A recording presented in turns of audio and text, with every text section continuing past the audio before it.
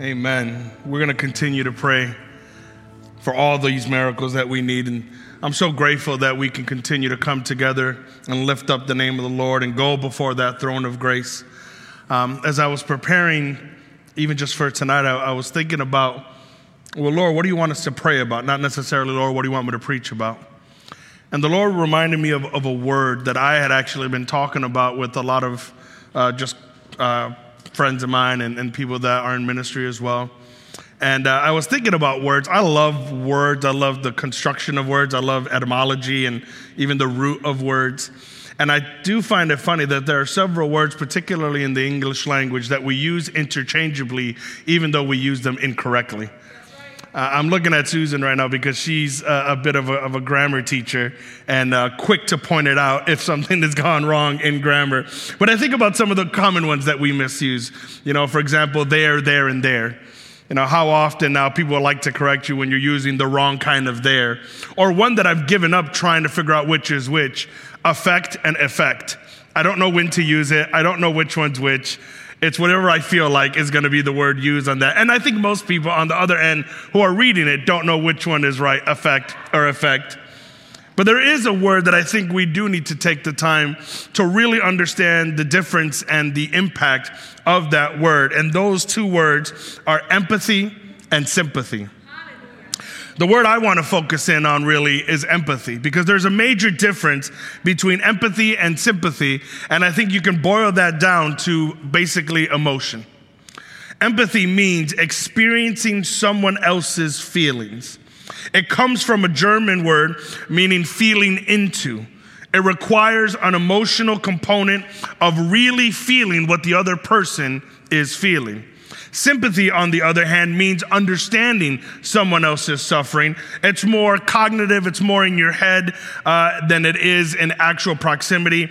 Actually, sympathy keeps a certain distance. So, for example, if I'm being sympathetic or empathetic, one of the illustrations that I saw as I was doing a little bit of research is someone is down in a hole.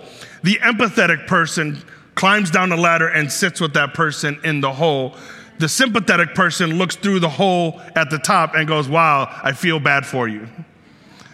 Right? Essentially, sympathy separates. Social psychologist and best-selling author Brené Brown says, empathy drives connection and sympathy drives disconnection.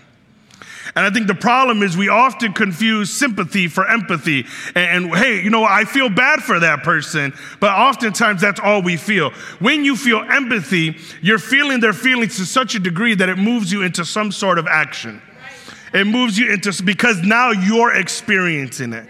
And I think more and more, as we're getting connected online, we're getting disconnected in person, and we're creating more sympathy than we are having empathy. And so we might feel bad for someone's situation. We might think, oh, that's terrible, but we don't feel bad enough to actually be a part of the solution. We don't feel bad enough to actually do something. And when that starts to creep into the church, it gets really dangerous, because we have sympathy for the lost, but we don't have empathy for the lost. Now, I feel bad that they're going to hell, but you no longer feel the same plight you felt when you had the realization that without Christ, you yourself were on your way to hell. It doesn't have that same pull, that same drive. And I think it's so vital for all believers to have empathy. And the conversation I've been having with a lot of my friends is we're talking about a lot of different issues, sociology-wise, and just even in our world. And we're having these discussions. And I find myself always coming back to this one point. I go, honestly, I think the main issue is as a church, we've lost empathy. We're no longer empathetic to somebody else's issues. We're no longer empathetic to other people's situation. We have sympathy, but we've lost empathy. And I believe the world is dying to see a church that is empathetic, not just sympathetic. In the book of John, chapter 8, verse 3 through 11, I think you see a really great example of this. The Bible tells us that Jesus is teaching in a crowd and he's having this great ministry moment. And the Bible says in verse 3 that as he was speaking, the teachers of religious law and the Pharisees brought a woman who had been caught in the act of adultery. They put her in front of the crowd. Teacher, they said to Jesus, this woman was caught in the act of adultery. The law of Moses says to stone her. What do you say? They were trying to trap him into saying something they could use against him. But Jesus stooped down and wrote in the dust with his finger. They kept demanding an answer, so he stood up again and said, all right, but let the one who has never sinned throw the first stone." Then he stooped down again and wrote in the dust. When the accusers heard this, they slipped away one by one, beginning with the oldest, until only Jesus was left in the middle of the crowd with the woman. Then Jesus stooped down again and said to the woman, "Where are your accusers? Didn't even one of them condemn you?" "No, Lord," she said. And Jesus said, "Neither do I. Go and sin no more." Amen. Thank you, Jesus. Jesus is the ultimate empathizer. He is the greatest example we will ever have of what it truly means to be empathetic. One example that I think we can follow. And in this scenario, I think the Pharisees are a phenomenal example of what empathy is not. If you're taking notes, you might want to jot this down and look it over later for yourself. But one of the first things that the Lord spoke to me as I was reading through this passage is that empathy doesn't expose. Think about it. They brought her before the crowd.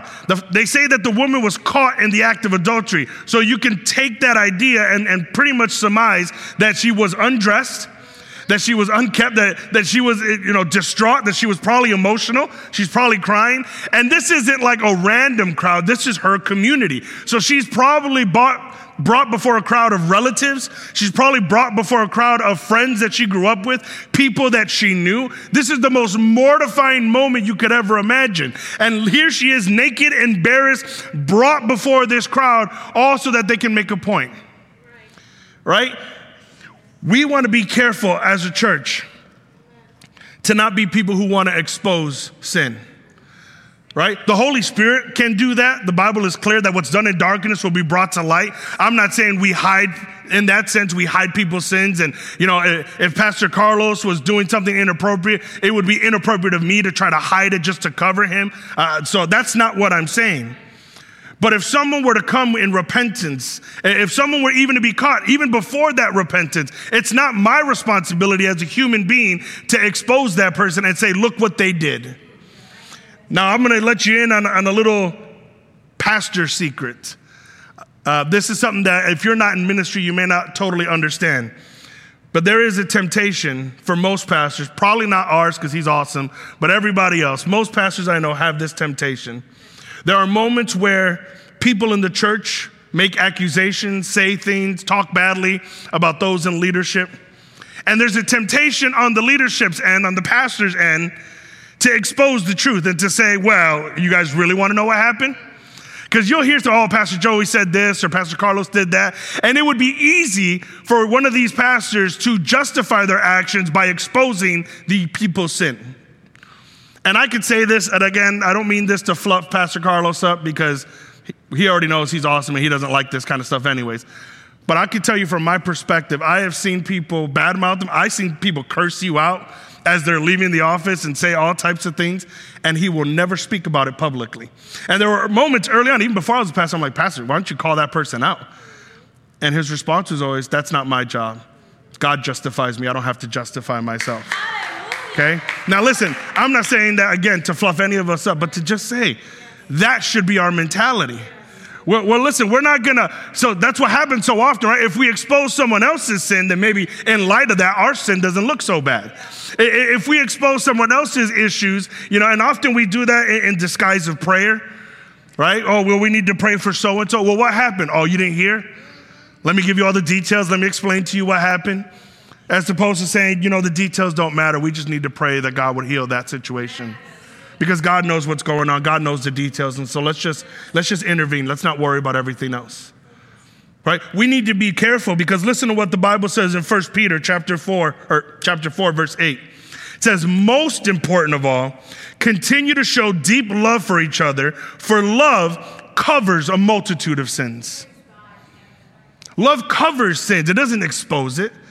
It doesn't throw it up on a man to say, look what he did and look what she did and did you hear this and did you hear that? Again, if God exposes things, if people expose themselves, that's between them. But it is not my responsibility to throw the tea out there, as the kids say, and to spell it all out and to let this person be naked and embarrassed in front of everyone just to make a point out of them. And oftentimes that's what we do, isn't it? And we disguise it in spirituality. Well, we're just using it as an example of what not to do. Well, why don't we just make examples of what to do rather than examples of what not to do? Because if you were training me and let's say I'm a new hire at your retail store and you were training me, but your entire training was made up of what not to do in the store. I would have a great idea of what not to do, but I wouldn't have a clue of what you hired me to do. And as a church, we need to be careful because we are so busy telling people what not to do that we never told people what God called us to do and how God called us to live. And I can guarantee you this. If your love is covering a multitude of sin, if somebody who is really messed up, and if you think about a great example of that is the story of the prodigal son. The Bible tells us that this son who had took his father's inheritance and spent it on wild living and all types of horrible things. The Bible says that when he finally came back to his father, the father saw him, and while he was still a long way off, he ran to him. Now, one of the reasons why he ran to him is because within that culture, that son would not be allowed back into the house because people would know what he had done. But the Bible says that he ran to him and he threw his coat over him and he put his ring on him. In other words, saying, I am covering that sin. That doesn't matter anymore. He's mine and I'm bringing him back into full sonship. So if God covers our sin by the blood of the Lamb, why are we so quick to expose other people's sins? We need to be careful, church, because it could just as easily be us in the middle of the crowd exposed before everybody. Empathy doesn't expose, and empathy also loves people, not points. Empathy loves people, not points. So often we have gotten into this arena of argumentativeness where we're battling people online or we're battling people in person, and you might win the argument, but you will definitely lose the person. And we need to remember that our goal is to love people, not love points. The Pharisees, when they dragged this woman before the crowd naked and embarrassed, the Bible is clear that they were trying to trap him into saying something. They were trying to trap Jesus. They didn't care about the act. They didn't care what this woman did. If they really cared what she did, they would have brought the man as well. But they only brought the woman. I may not be correct in this. I don't know. It's been a while since I've been in school, but I do think it takes two to adultery, right? And so you only have one, which tells me they didn't really care about the act of adultery. Who knows if maybe they didn't even set this woman up. I can't, put a bunch of conjecture in, but I can say this. It's very clear what their motives were. Their motives were to trap Jesus, to catch Jesus in a situation. Proverbs chapter 16, verse 2 says this, all a person's ways seem pure to them, but motives are weighed by the Lord. Oftentimes we can disguise our lack of empathy when we're arguing a situation, when we're arguing a point with spirituality. When someone commits suicide, that is not an opportunity for a theological debate. That's a time for empathy and love. Oh, but they need to know, that if they do that, then this, you don't even know that person. So what does your 2 cents really add to anything? Other than telling the rest of the world that you care more about making a point than you do about people. And we need to be careful about what we jump on our soapbox about. And again, it's just grieved my heart over and over again in the past year where I see Christians who are willing to lose friendships, who are willing to lose community, who are willing to lose their witness for the sake of winning an argument. For the sake of a politician, or for the sake of a cultural viewpoint, or for the sake of their ideology. They are willing to have this argument and fight and scream even though it diminishes their witness and it causes a distaste in an unbeliever's mouth. We need to be very, very cautious because empathy loves people. I may never have gone through exactly what you went through, but I've gone through enough pain to understand yours. When somebody is going through something, it's not our responsibility to decide whether that pain is justifiable or not. If my wife is hurting, if she's upset and she's crying, my job is not to sit there and go, you have no reason to cry. Your crying is unjustifiable. I don't understand why you're crying. That's dumb. She might stop crying, but just long enough to punch me in the mouth. I didn't solve a situation. I didn't solve an issue. And the problem is, more often than not, we want to have a response to solve something rather than a connection with people. So somebody comes up with something, and we do this a lot, and this is where we need to be careful. Somebody tells you something that's going on in their life. You do know that you don't always have to have an answer to that situation, right? And I'm preaching to the choir. I'm the first one that God has been working with me and helping me to understand and to remember that when people come to me, I don't always have to have an answer. There are some situations, and I've been doing some camps this summer, and there are some stuff that comes up and some very deep and horrible, horrible things that some of these children have gone through. And when they tell me there is no answer that I can give them that's going to take away that pain in that moment. But there is a connection that I can have that'll bring empathy and love, and God willing, the love of Christ that begins healing in that situation. Going back to that doctor that I quoted, that psychologist, Brianne, one of the things that she said in her last talk was, rarely can a response make something better. What makes something better is a connection. Let's aim to connect with people rather than argue with people.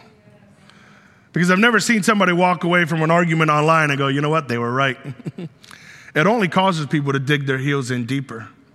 But when you can make a real connection with somebody, one that's deeper than whatever argument you're having, even if you agree to disagree at the end of the day on whatever those viewpoints are, you can salvage the relationship because the connection runs deeper than the point you're trying to make. Amen. And I've had plenty of friends that I've terribly disagreed with that I still love as my friends. Because, we can have disagreements with people and still love them. It's just important to be empathetic toward their cause, toward their pain, toward what they're going through. And I think part of that is because empathy has been where you've been. It's hard to empathize with someone when you forget what you've gone through yourself. That's why we're only left with sympathy. Sympathy is a cognitive response. It's a cognitive understanding of thinking what you're going through is bad, and so I feel bad for you, but not bad with you, because I've never gone through anything like that. And what I've come to understand is that I don't have to have gone through exactly the same thing you went through in order to empathize with you. One of my favorite preachers from back in the days is a guy named Reggie Dabbs, and one of his famous quotes was, I don't need to know your name to know your pain because I have my own. And oftentimes some of our greatest connections come through some of our greatest pains that we've had. Yes. There are some women in this room who have dealt with, did I sound weird all of a sudden? The Lord? Oh my God, Jesus, that was the Lord. There are some women who have, and just recently I had two dear friends lose their children just before birth. That's a pain that I can never empathize with on my own. Some of you though, especially some of you ladies who have dealt with that in your own situations, maybe quietly, maybe nobody else is about, and you've wondered why God has allowed a situation like that to occur. Sometimes it's because you're gonna have an ability to empathize with that person like no one else will. And it's a door that the Lord opens to healing and to restoration and to even healing in your own situation because He's shown you the purpose in your pain. This is the power of empathy, when we are able to understand that we have gone through situations and we have struggled through situations, and rather than telling the person, well, at least this didn't happen, or cheer up because at least you still have this, just sit in the pain with them for a little while. 1 Timothy chapter 1, verse 12 through 16 says, I thank Christ, Jesus our Lord. This is Paul speaking to a young pastor named Timothy. He says, I thank Christ, Jesus our Lord, who has given me strength to do His work. He considered me trustworthy and appointed me to serve Him, even though I used to blaspheme His name, the name of Christ. In my insolence, I persecuted His people, but God had mercy on me because I did it in ignorance and unbelief. Oh, how generous and gracious our Lord was. He filled me with faith and love that come from Christ Jesus. This is a trustworthy saying, and everyone should accept it. Christ Jesus came into the world to save sinners, and I am the worst of them all. But God had mercy on me so that Christ Jesus could use me as a prime example of what great patience and even the worst sinners. Then others will realize that they too can believe in Him and receive eternal life.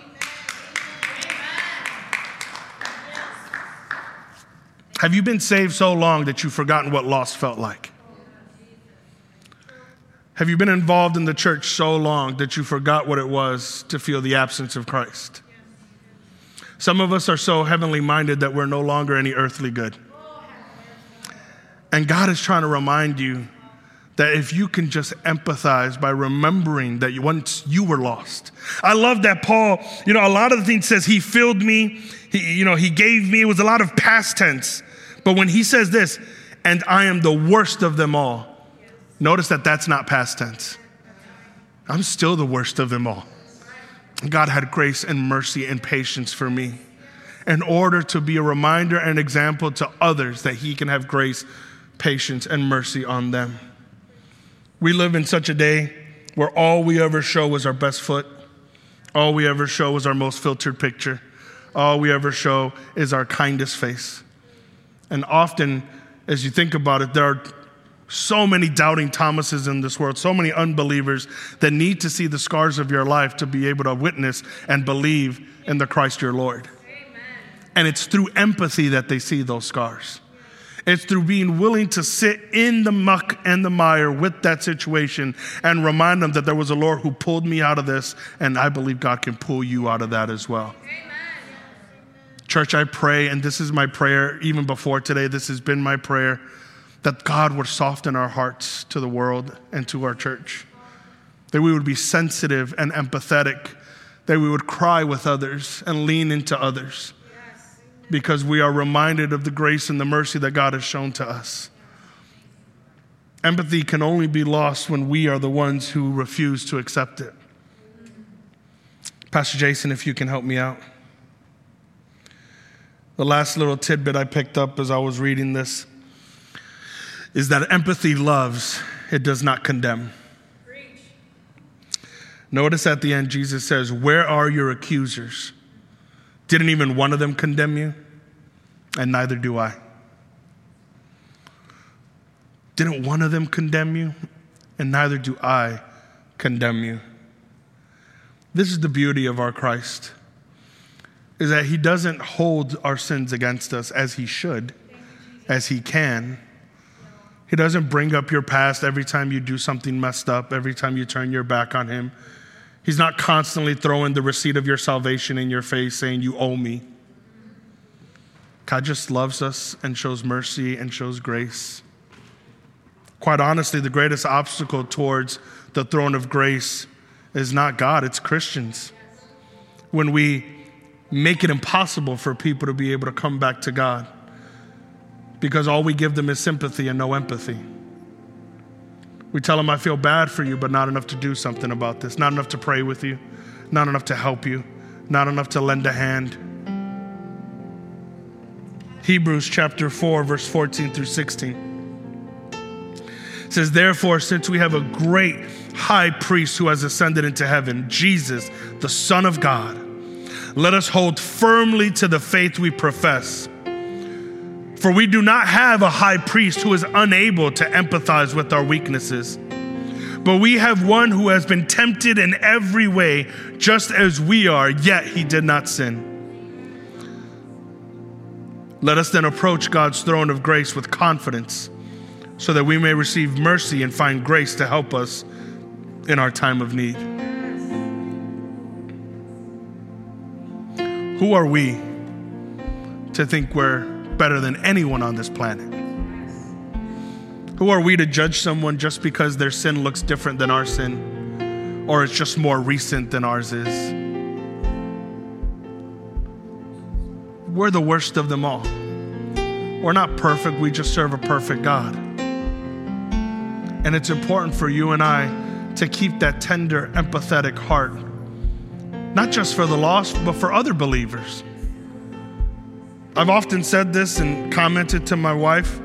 I think as a whole, the church, we give an immense amount of grace towards an unbeliever who comes off the street.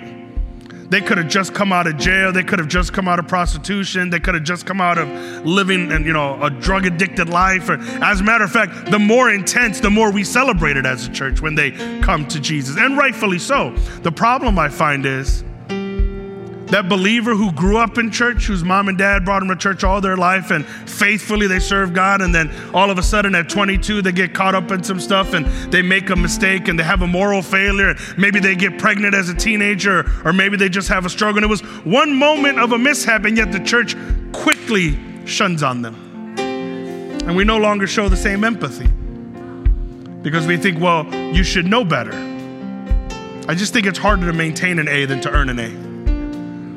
And I'm not saying one's right, one's wrong. I'm saying empathy is what God has called us to do. The Holy Spirit, God is the judge. Let him do that job. Amen. The Bible tells us that we owe no one nothing except the responsibility of loving them. And empathy is one of the greatest ways we can love people. By sitting in the pain with them, by not trying to offer them answers, by not saying anything really sometimes, by giving them a hug and crying with them and saying, I'm sorry. This is horrible. I can't even imagine what you're going through, but I'm here with you. If we only realize how powerful that can be, to just sit with someone and empathize. And it's an ability that God gives us because it's one that he demonstrates. So tonight I really would love for us to pray for greater empathy in the church, beginning in us. But before we do, I wonder if anyone here tonight, or maybe even who's watching online, you're in need of receiving empathy yourself.